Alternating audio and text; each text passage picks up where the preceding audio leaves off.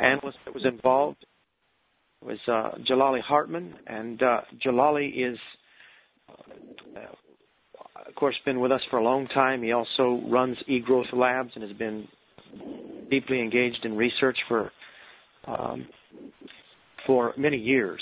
And with Jalali online, I'm going to be sharing with him at times the chair as he speaks back and forth and helps me.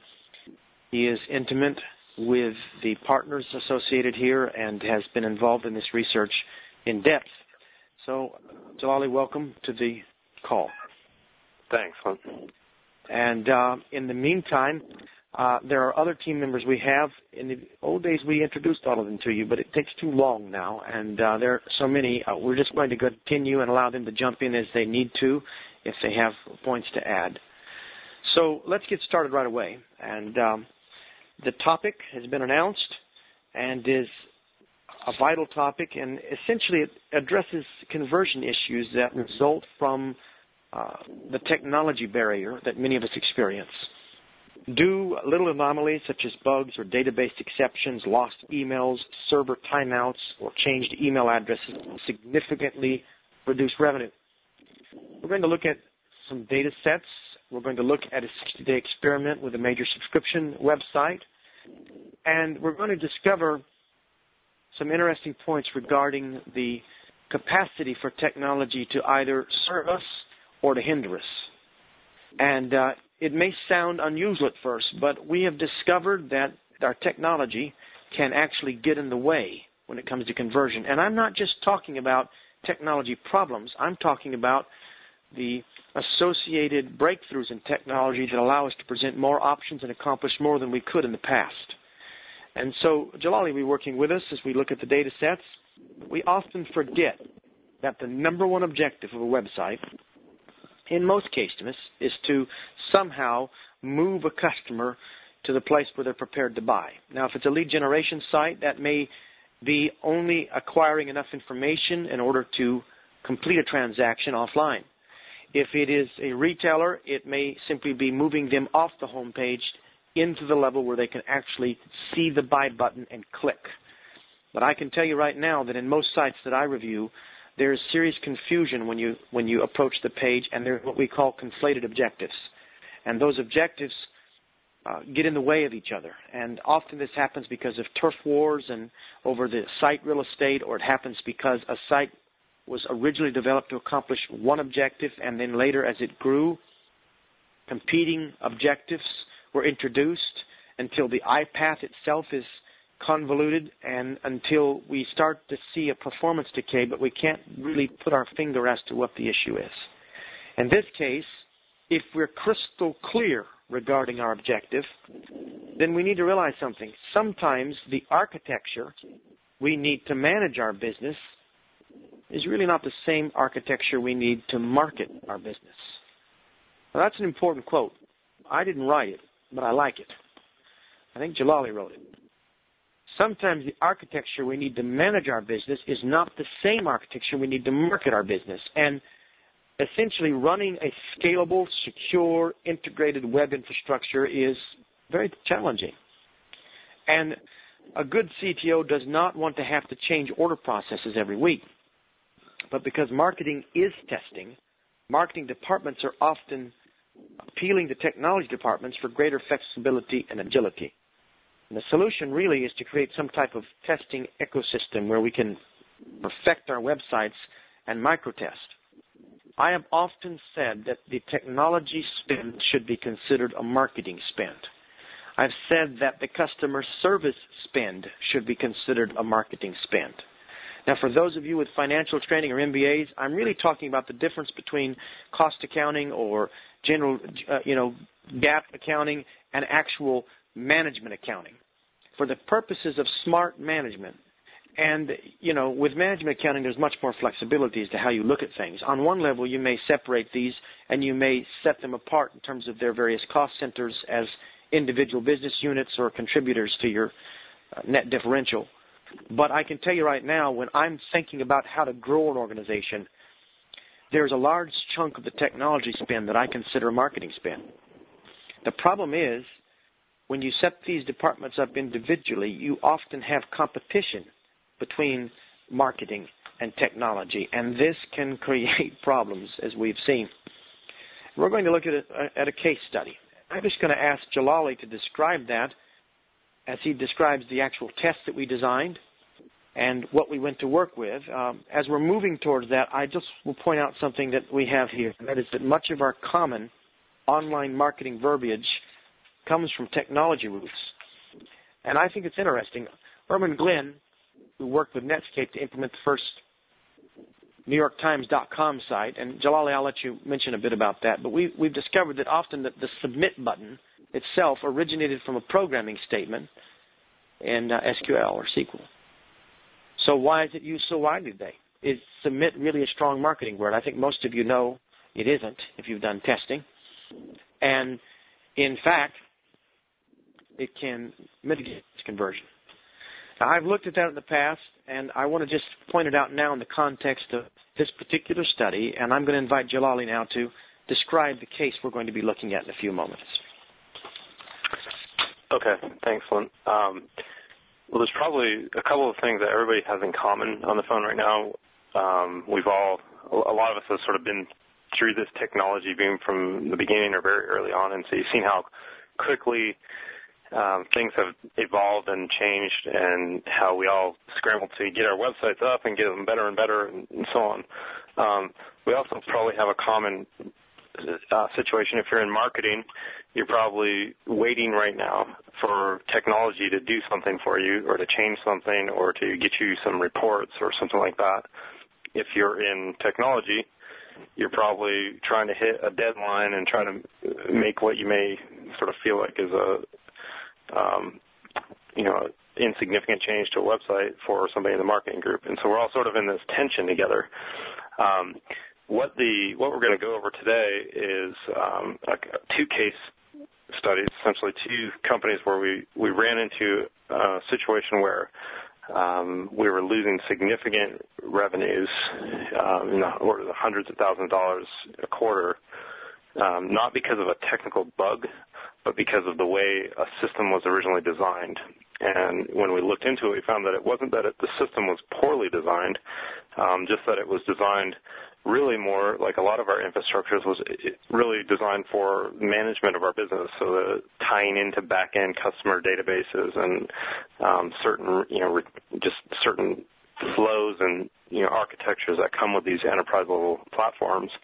And they weren't designed for flexibility and agility and for us to be able to market easily. And what's happened, and what we're going to sort of see, is that somewhere along the way, we lost sight of the point of our website is to make it easy to buy. And I'm sure you've all been in meetings, and we run into this quite a bit when we're working on research projects where you identify a major obstacle, so a point where you're losing just tons of customers, say, in an order process, and they can't, you can't change it because of the way the site is set up or the way the platform is set up.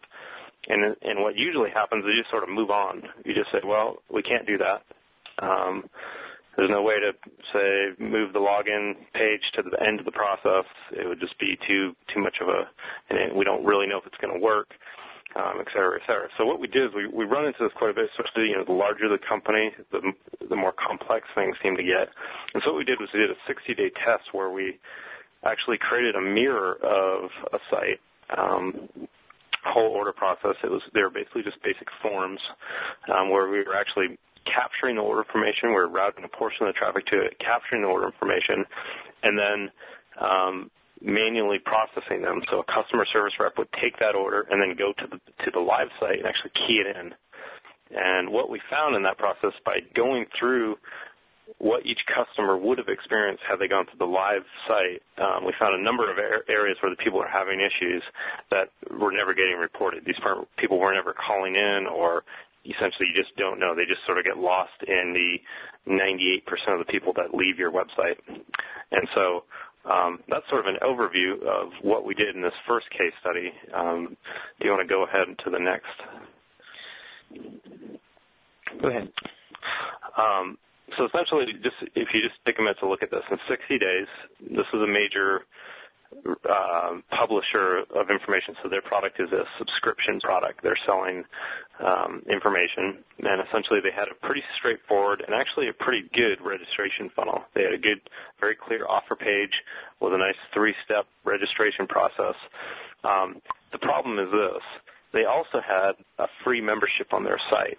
So the free membership on their site essentially gave you access to another level of content. It was based on an email address and a password, and what they ended up doing was a big percentage of those free members ended up getting marketing promotions for a couple of other paid products.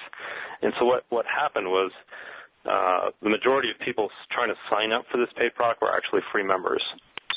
Well, if you look at the numbers here, for the 60-day period, we had 1,001 total trials. So those credit card upfront trials for a product represented about $450,000 in revenue.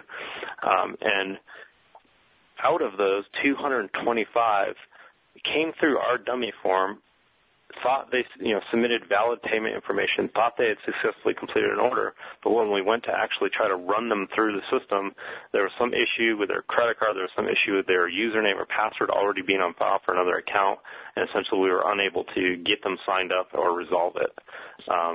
And what it represented was about 22% loss in revenue because of these constraints, these business rules that the company had set up, thinking it would make for more easier management of customers and single sign-ons and that kind of thing, was actually preventing people from signing up. So 101,000 approximately lost revenue. And I just want to interject a couple of things about this. Jalali's going to drill down. We're going to talk a little bit more deeply because I think most of us on the line understand that technology can get in the way. I think most of us on the line probably experience some frustration with our technology and its limitations. We're going to actually show you some things you may not have thought of before as to what could be causing problems in your own site, and we're also going to talk about some remedies. Moreover, I just want to point out that Jalali is particularly qualified to talk about this, and I'm going to tell you some things about him that he won't tell you about himself. I just think it will help you to understand where he's going and what experience he's working out of when he begins to make these suggestions. For one, in his 20s, he co-founded a .com company which has received more than $13 million in VC and is, I think, profitable and is, the major player in its niche now. It's a solid group. He's been with us and our research group. He worked full-time despite his ownership in the original group throughout 2006 and has now launched eGrowth Labs, which is working in cooperation with us on a number of research projects. He's overseen the work with the New York Times. He's overseen the work with TheStreet.com and other major groups, and has been deeply engaged in solving these issues. I've seen him take conversion in some of these groups up by several hundred percentile. And so as we were planning this research project and when I saw the data that he was assimilating, I was really quite impressed because I found out that what he was doing was getting underneath the system itself. So many times these calls, the kinds of calls we're having right now, are about the obvious. I mean, they seem obvious to many of you who have learned best practices, and that is, improve this button, change this headline, work here to improve the flow, reduce the number of steps. We're all starting to learn that. I've watched the IQ, more or less, to go up across the net when it comes to this particular area of conversion. But I think we're moving into an area where you need a more sophisticated understanding in order to continue to scale up the kinds of conversion increases we're seeing. I can tell you that with the times we saw over 1,000% increase in conversion over a period of 18 months in end testing. And you're not going to achieve that unless you do what Jalali did here. And if you were trying to follow this test and imagine how it might have looked if it was on your own system, I was just listening to you, Jalali, and I thought I would clarify a couple of things that might not be clear to them. With this ecosystem he built, he simply created another platform. We call it Growth Engine, and the Growth Engine allows us to test a mirrored process on our own, rather tight, sophisticated system that gives us flawless numbers and is incredibly reliable. We watched the orders come in, but rather than processing them automatically, we were manually processing the orders. And it is when we went back to process them properly through the normal channel or system that they would have been done automatically had they been on the research partner's own platform that we discovered we couldn't even process these. this helped us experience firsthand the frustration that the customer would be going through, and that's where we began to learn of the kinds of problems we're discussing now. So, Jolly, having kind of given a bit of that, and I probably want to talk a little bit when we get to this conversion formula coming. I'm just going to let you go back and continue, and we'll just walk through this back and forth together. Okay, sure. Well, basically, this is what we're finding. I think Flint mentioned it before, that marketing is testing, and it may seem sometimes like marketing experiments where particularly focused on testing, and that's just because that's what we do. But what we're finding is that what your competitor is doing is probably not really working, and there really a lot of times people ask for benchmarks and best practices, and there are certain things that work better than others. But honestly, the only way to move through these issues and to grow your revenues and increase your conversions is just to try different things and test different things and understand what's happening.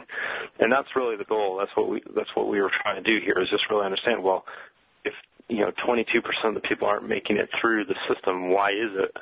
And what can we do? Because obviously we can do all kinds of changes in pricing and our advertising and put 16 different headlines on the product, but it's hard to get a 22% increase right off the bat.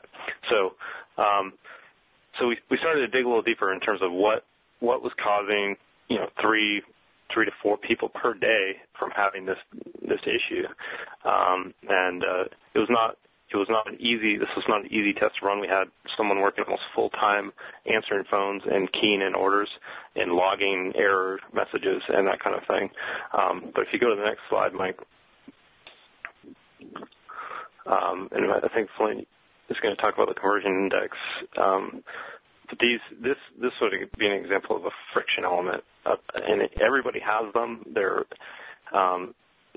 if you just take a look at your website, look at your numbers and look at where you're losing everybody, and it's very likely the big place that you lose people either in just a navigation or in a registration process is where they're asked to enter a username and password, enter some credit card information, and so on. So, Flynn, you want to give a little background on this?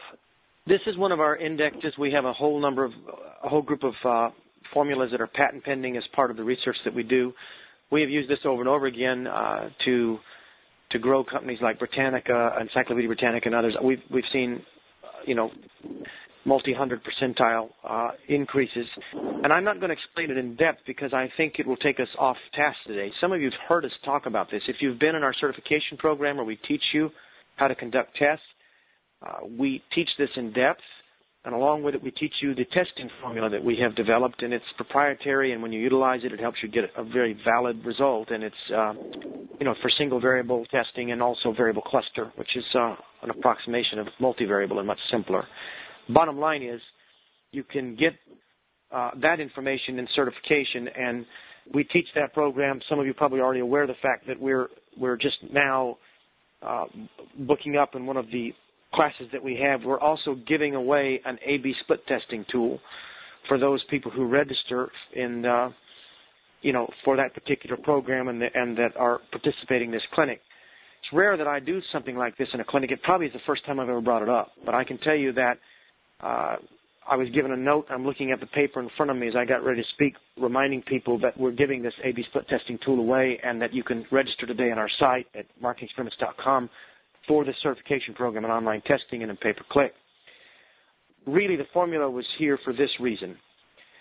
Most of us, when we apply a formula like this, are making a certain assumption. And that's as if we were trying to improve the motivation of the user, the clarity of the value proposition, trying to reduce incentives and friction and reduce anxiety in a vacuum, as if we were operating on a perfect system. But there really is no perfect system. And so there comes a point when you've done all of this and you still can't get the best result. And we found essentially that there were 3 types of errors in this project. We're going to show you another one in a moment, but let me let Jolly come in and talk about this research test and the errors we discovered. Okay, well, the first error is a common one, and most of you, I occasionally run into people that are very advanced in their analysis of their credit card charges, especially if you have large recurring revenue streams coming from credit card billings. But credit card issues are probably the number one technical issue that we run into, where people have a valid card, or think they do, but for some reason it's not working. They can't get an order placed. And usually, what happens if you look at that, the error messages associated with that are written by the developers. A lot of times they don't make any sense. They're not clear. They don't give the person enough information to try to figure out what's actually wrong with their card. So they run into this issue with their credit card. There's no clear solution. And usually what most people do is they have so many checks and balances because they don't want to, from a development perspective, from an engineering perspective, you don't want to have all of these exceptions. You sort of want people to get their information into the system right on the front end, so you don't have to deal with all of this incorrect data in your database. But what we're finding is that if you can run a test and just let people go through, essentially turn off validation and let people go through and just look at your conversion and look how many people are actually putting bogus information. A test that I did recently was exactly that. Took the validation off the card, and you would think you would just get tons of fraudulent orders. So there's no validation. As far as the person knows, they're signed up. They can enter any credit card number they wanted as long as it was a valid, number of digits.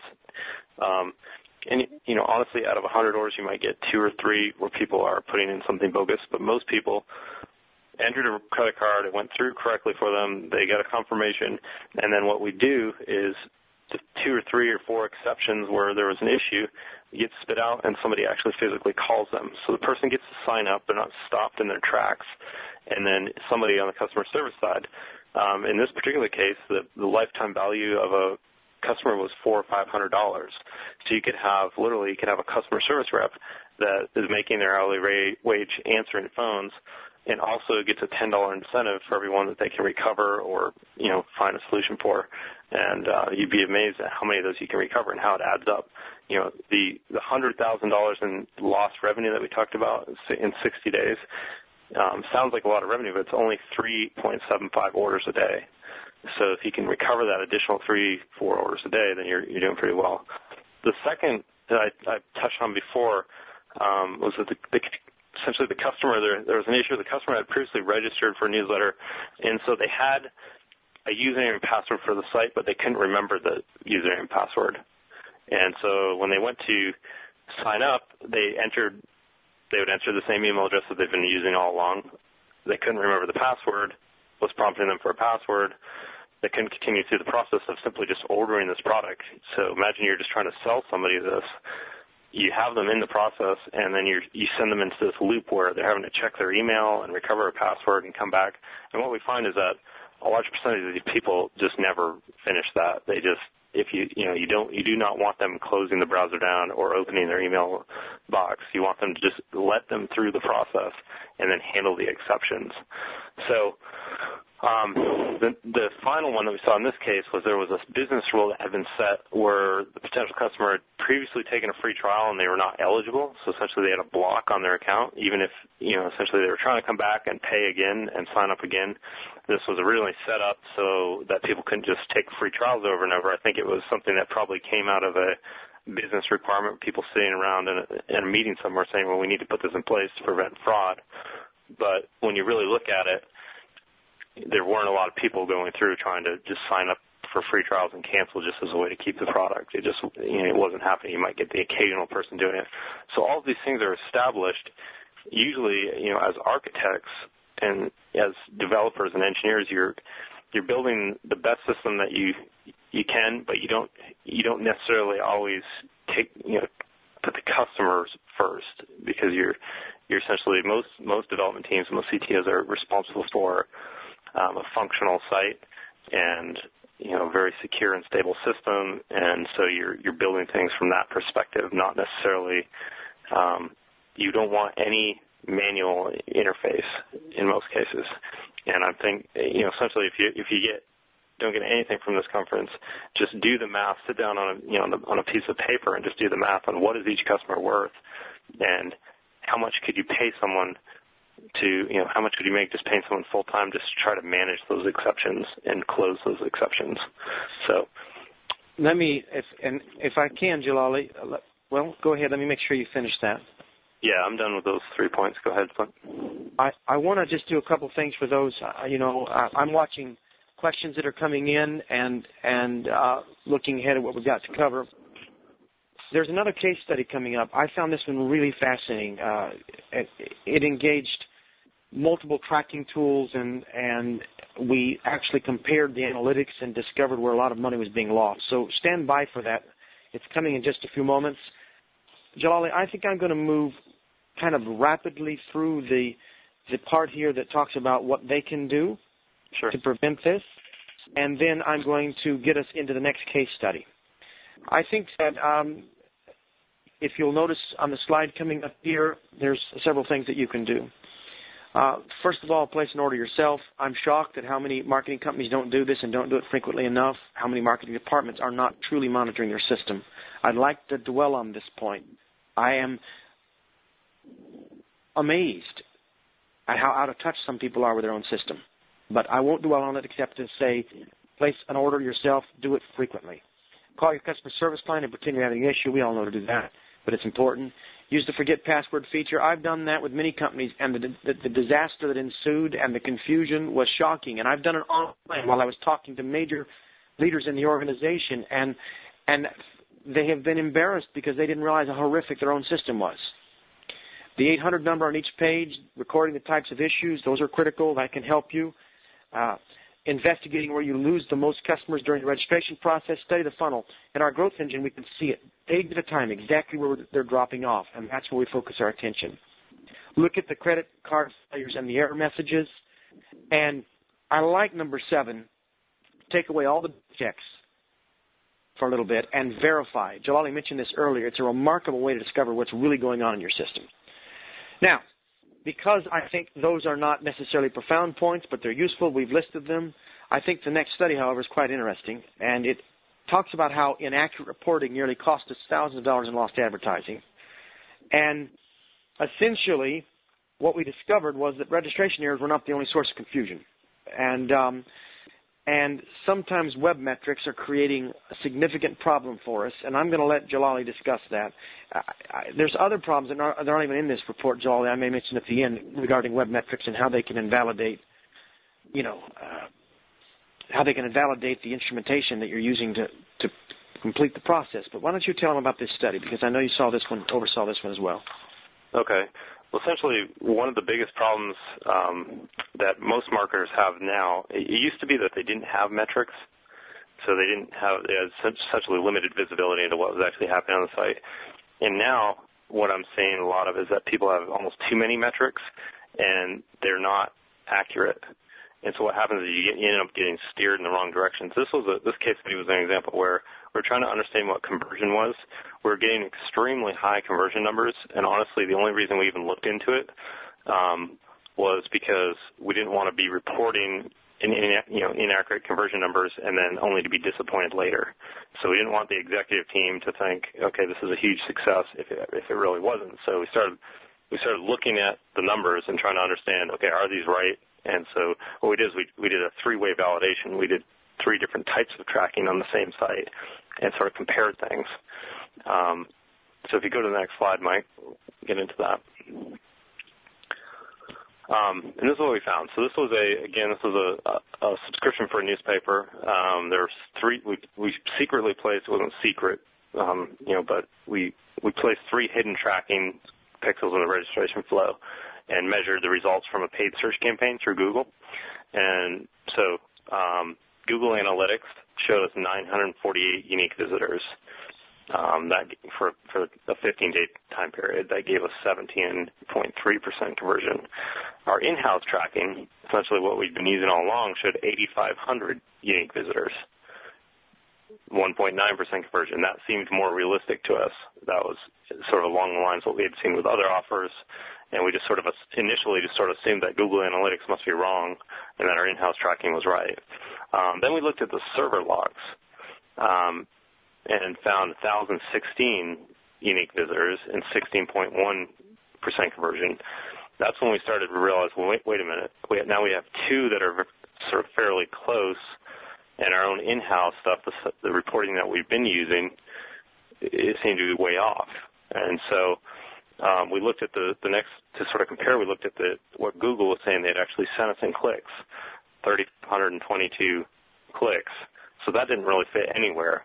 That would have given us a 4.7% conversion rate. So we're, literally, we had about 8 hours before we had to present the results of this, and we were looking at conversion rates between 1.9 and 17.3%. And so we're sort of stuck not wanting to release the wrong information. If you go to the next slide, Mike, one of the things that there's a lot of confusion about, and it's actually a simple fix that you can do right now, is just get consistent within your own company and with all your partners and all your campaigns and how you're treating, if you're counting sessions, if you're counting unique visits, if you're counting unique visitors or page views.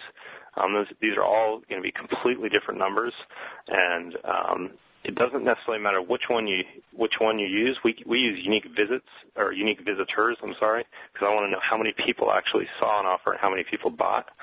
But the most important thing is to be consistent. So many times we end up comparing two data sets. One will be unique visits and one will be unique visitors. And there's a huge difference depending on which reporting system you're using on the actual numbers. So when we first looked at it, 8,500 people, 164 people purchased. It would give us what we thought was a reasonable conversion rate. Mike, if you go to the next slide. What we decided to do again was to look a little bit deeper, and this particular situation, there was a couple of different things that went wrong. The first thing that went wrong and that started to skew the data was a small set of invalid clicks that was coming from Google. So I don't know if it was click fraud or some kind of bot or something like that, but essentially Google was reporting more clicks and we were being charged more clicks. This is a common occurrence. Usually they do a good job of reversing some of that stuff back out at a later date, but it can kind of skew your numbers if you're just basing it on how many people Google says clicks. The other thing that happens with Google is our different tracking systems that we use. Someone will click on a link, and because most of these tracking systems involve setting a cookie or a redirect or something like that, the click actually takes place on Google, but the person never makes it to our site. And so they show a click, we don't show any visit or session, and the numbers get off. So that was one issue. Google was high. They were saying they showed they sent more traffic to us than we actually received. The other thing that was, when we dug into the log files, what we found was that we had just actually enlisted a company called HackerSafe, which many of you guys probably use, to do a security scan on our site. So we wanted to test for vulnerabilities. And is it Scan Alert? A Scan Alert, yeah. Yes, actually. All right, keep going. And this was part of their program, which I understood was going to happen, but I didn't realize what it would do to tracking, was that this program would come in and actually create a session and try to place an order, go through the forms, sort of test the forms and look for vulnerabilities, and it would do that. It did that for a period of several days during this reporting period. So what happened was Google Analytics filtered that stuff out. Our in-house tracking did not, and now we were stuck with two different sets of data. So there was this Google AdWords was filtering out the Indian servers, so it was taking out some of these clicks. So what we had to do, which if you've ever had to do it, is not a fun task, but essentially download the server log files. Most servers have pretty much all hosting programs and certainly any enterprise level software. We were using Rackspace in this particular example. There's a feature there where you can actually analyze your log files. It's a pretty common thing. We started looking at click by click what was happening and who these people were, and we started to see patterns, large groups of supposed users coming from ScanAlert.scan, et cetera, some bogus URL. We also saw a number of users coming from Indian or offshore servers, large chunks of clicks seeming to come from the same server, and so on. So what we did is we went through and started filtering all of those out, and the best we could. It's not we never found an exact match, but we wanted to understand, and we took out all of this stuff that we believed was bogus or not actually a real human. There was an example a number of years ago. I was working on an e-commerce project, and we were just getting miserable shopping cart abandonment rates. And what we found was that Google and Yahoo their robots were both scanning our sites and adding every single product to the cart, but not checking out. So they go through the entire site and add every product to the cart and just stop. And we said, well, we're getting thousands and thousands of people trying to buy, and they're not continuing. What is the issue here? And we poured over this, trying to understand why we were losing so many people. And again, we were seeing those numbers, but it wasn't actually a live person. So once we took all this out, if you go to the next slide, Mike, I'll show you how it all sort of evened out.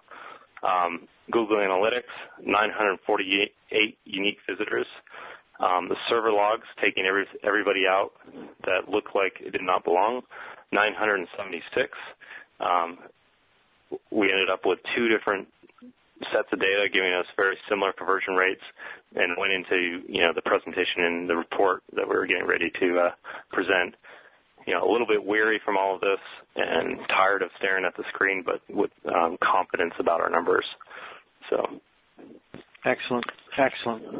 Now, Jalali points out something, and Allison, you can take us to the next slide. Some of this ought to frighten you because you realize you're trying to make marketing decisions without knowing for certain whether or not the data you're basing those decisions on is valid. Had we depended on the original data, we would have based our PPC budget estimates on a 1.9% conversion versus a 17.3% conversion. That's 800% higher. And if we had studied the data, we would have assumed that we could not profitably spend more than 51 cents per click, while the actual break-even point was at $4 a click. In our pay-per-click certification, we lay out a formula for how you accomplish this. And the reality is, no matter what we teach in the pay-per-click certification program, if you don't know, if you're not getting good analytics, if you don't understand how to properly test, you're liable to be making decisions based on faulty data. And there's some things you can do to solve the issue. I mean, for one, you can install Google Analytics, and we're not getting paid anything to tell you that. It's just something that we've used in this particular case, and you may want to do the same. You can look at your log files and compare them to your core site tracking. Are the numbers close? This is tedious work. I remember one time when we had to do it on a huge experiment. We were tracking pay-per-click conversion for all of the shopping engines, and we needed to go down to the log file to actually validate it, and it was a long, hard project. But it's worth it sometimes. Number 3, you can make sure you understand the difference between unique visits, page views, sessions, and unique visitors, and make certain you're being consistent, particularly when two departments are talking. Now, there's questions coming in. Feel free to keep sending your questions because I'm going to we're going to try to answer those in just a moment. But I think the big lesson here is that while the Internet is certainly progressing and while our technology is improving, we're at the point now where we're just technology savvy enough to be dangerous in some cases. We can do a lot of things with our sites that we couldn't do 2 years ago, but some of those things are getting in the way. Or some of the architecture that we designed 2 or 3 years ago was designed without a clue as to what the marketing impact would be. Moreover, you may be basing very important decisions right now based on faulty data. And a lot of times we need to just spend the extra time to go back and validate our assumptions. It's worth it. In many cases, it can make a significant difference. Now, there's questions coming in, and I need to see what I can do. A lot of those are being answered by our staff online, but if there's a question regarding this actual session, this lecture, then we'll see if we can help you. One of the common questions I keep hearing is can you get the presentation slides? The entire brief, which contains all the data, it's actually a plain text email document, but it contains all of this and more, is going to be released to all of our subscribers. You should be getting that soon. It's simply taken after this presentation, and it's revised one more time, and then it'll be sent out. Make sure you're on our list. If you signed up for this, we assume you're on our subscription list. It's free. You can get the data that way. By the way, there's millions of dollars worth of free data on that site. it's worthwhile to go through marketingexperiments.com and get those reports and spend some time with them. Let me see. Are we going to offer a Google Analytics training in the future? That's, we're being asked that question right now by Google. So you get back with us and we'll let you know. Any concerns about Google learning too much about your business? I don't know how to answer that. That's another question that's come in. It's true. They're learning a great deal about every business right now, it seems. I think that's an individual choice. But it is, they do begin to feel like Big Brother. Hopefully they'll stick with their motto and do no evil. How does Core Metrics compare to Google as far as filtering invalid clicks and capturing good data? You want to answer that, Jalali? Yeah, I don't see the questions. Could you repeat that? How does Core Metrics compare to Google as far as filtering invalid clicks and capturing good data? The Core Metrics. I have absolutely no idea how they filter. I think the point of this is, regardless of which system you're using, you're going to want to do what I'm sort of recommending is do an audit. If you don't have the time to do the audit, get somebody, hire someone out of school that likes numbers and let them sort of run through and just do the occasional, comparison and just see how it comes out. So. Yeah, that's good. And if we don't answer your question now and you need to email us and get an answer, we'll do our best. There's a lot of questions coming in now. Which program did Jalali use to download server log files? We did this with Rackspace, and they have a simple utility that allows you to do that, and that's all that we did. I think, Jalali, you just imported them into an Excel spreadsheet, correct? Yeah, actually, most servers have, in that case, it's a common one, is a program called Plesk. And within Plesk, there's a... Spell that, Jalali. Spell that. Plesk. Okay. Let me see. What if we can't wait for your next testing? Is there a way to enter the class in the middle of it? Yeah, you can register for the certification programs today. They're closing one off. I think yesterday was the end of the early registration for some of them. But if you just go to Marketing Experiments, I don't want to use these sessions to plug the course, but I try to answer your question. You can certification at Marketing Experiments, and I think there's some classes you can still get into. They fill up, and they fill up to capacity very fast. We launched 2 classes, I think, last week, and there was like 170 students in the first one and something approaching that in the second. If you are paying for 3,500 clicks but only 946 you're getting to your website, shouldn't your ROI be based on the 3,500 clicks? Well, what we're really calculating is the conversion rate in this experiment. We would assume that you're going to get a refund on those clicks from Google.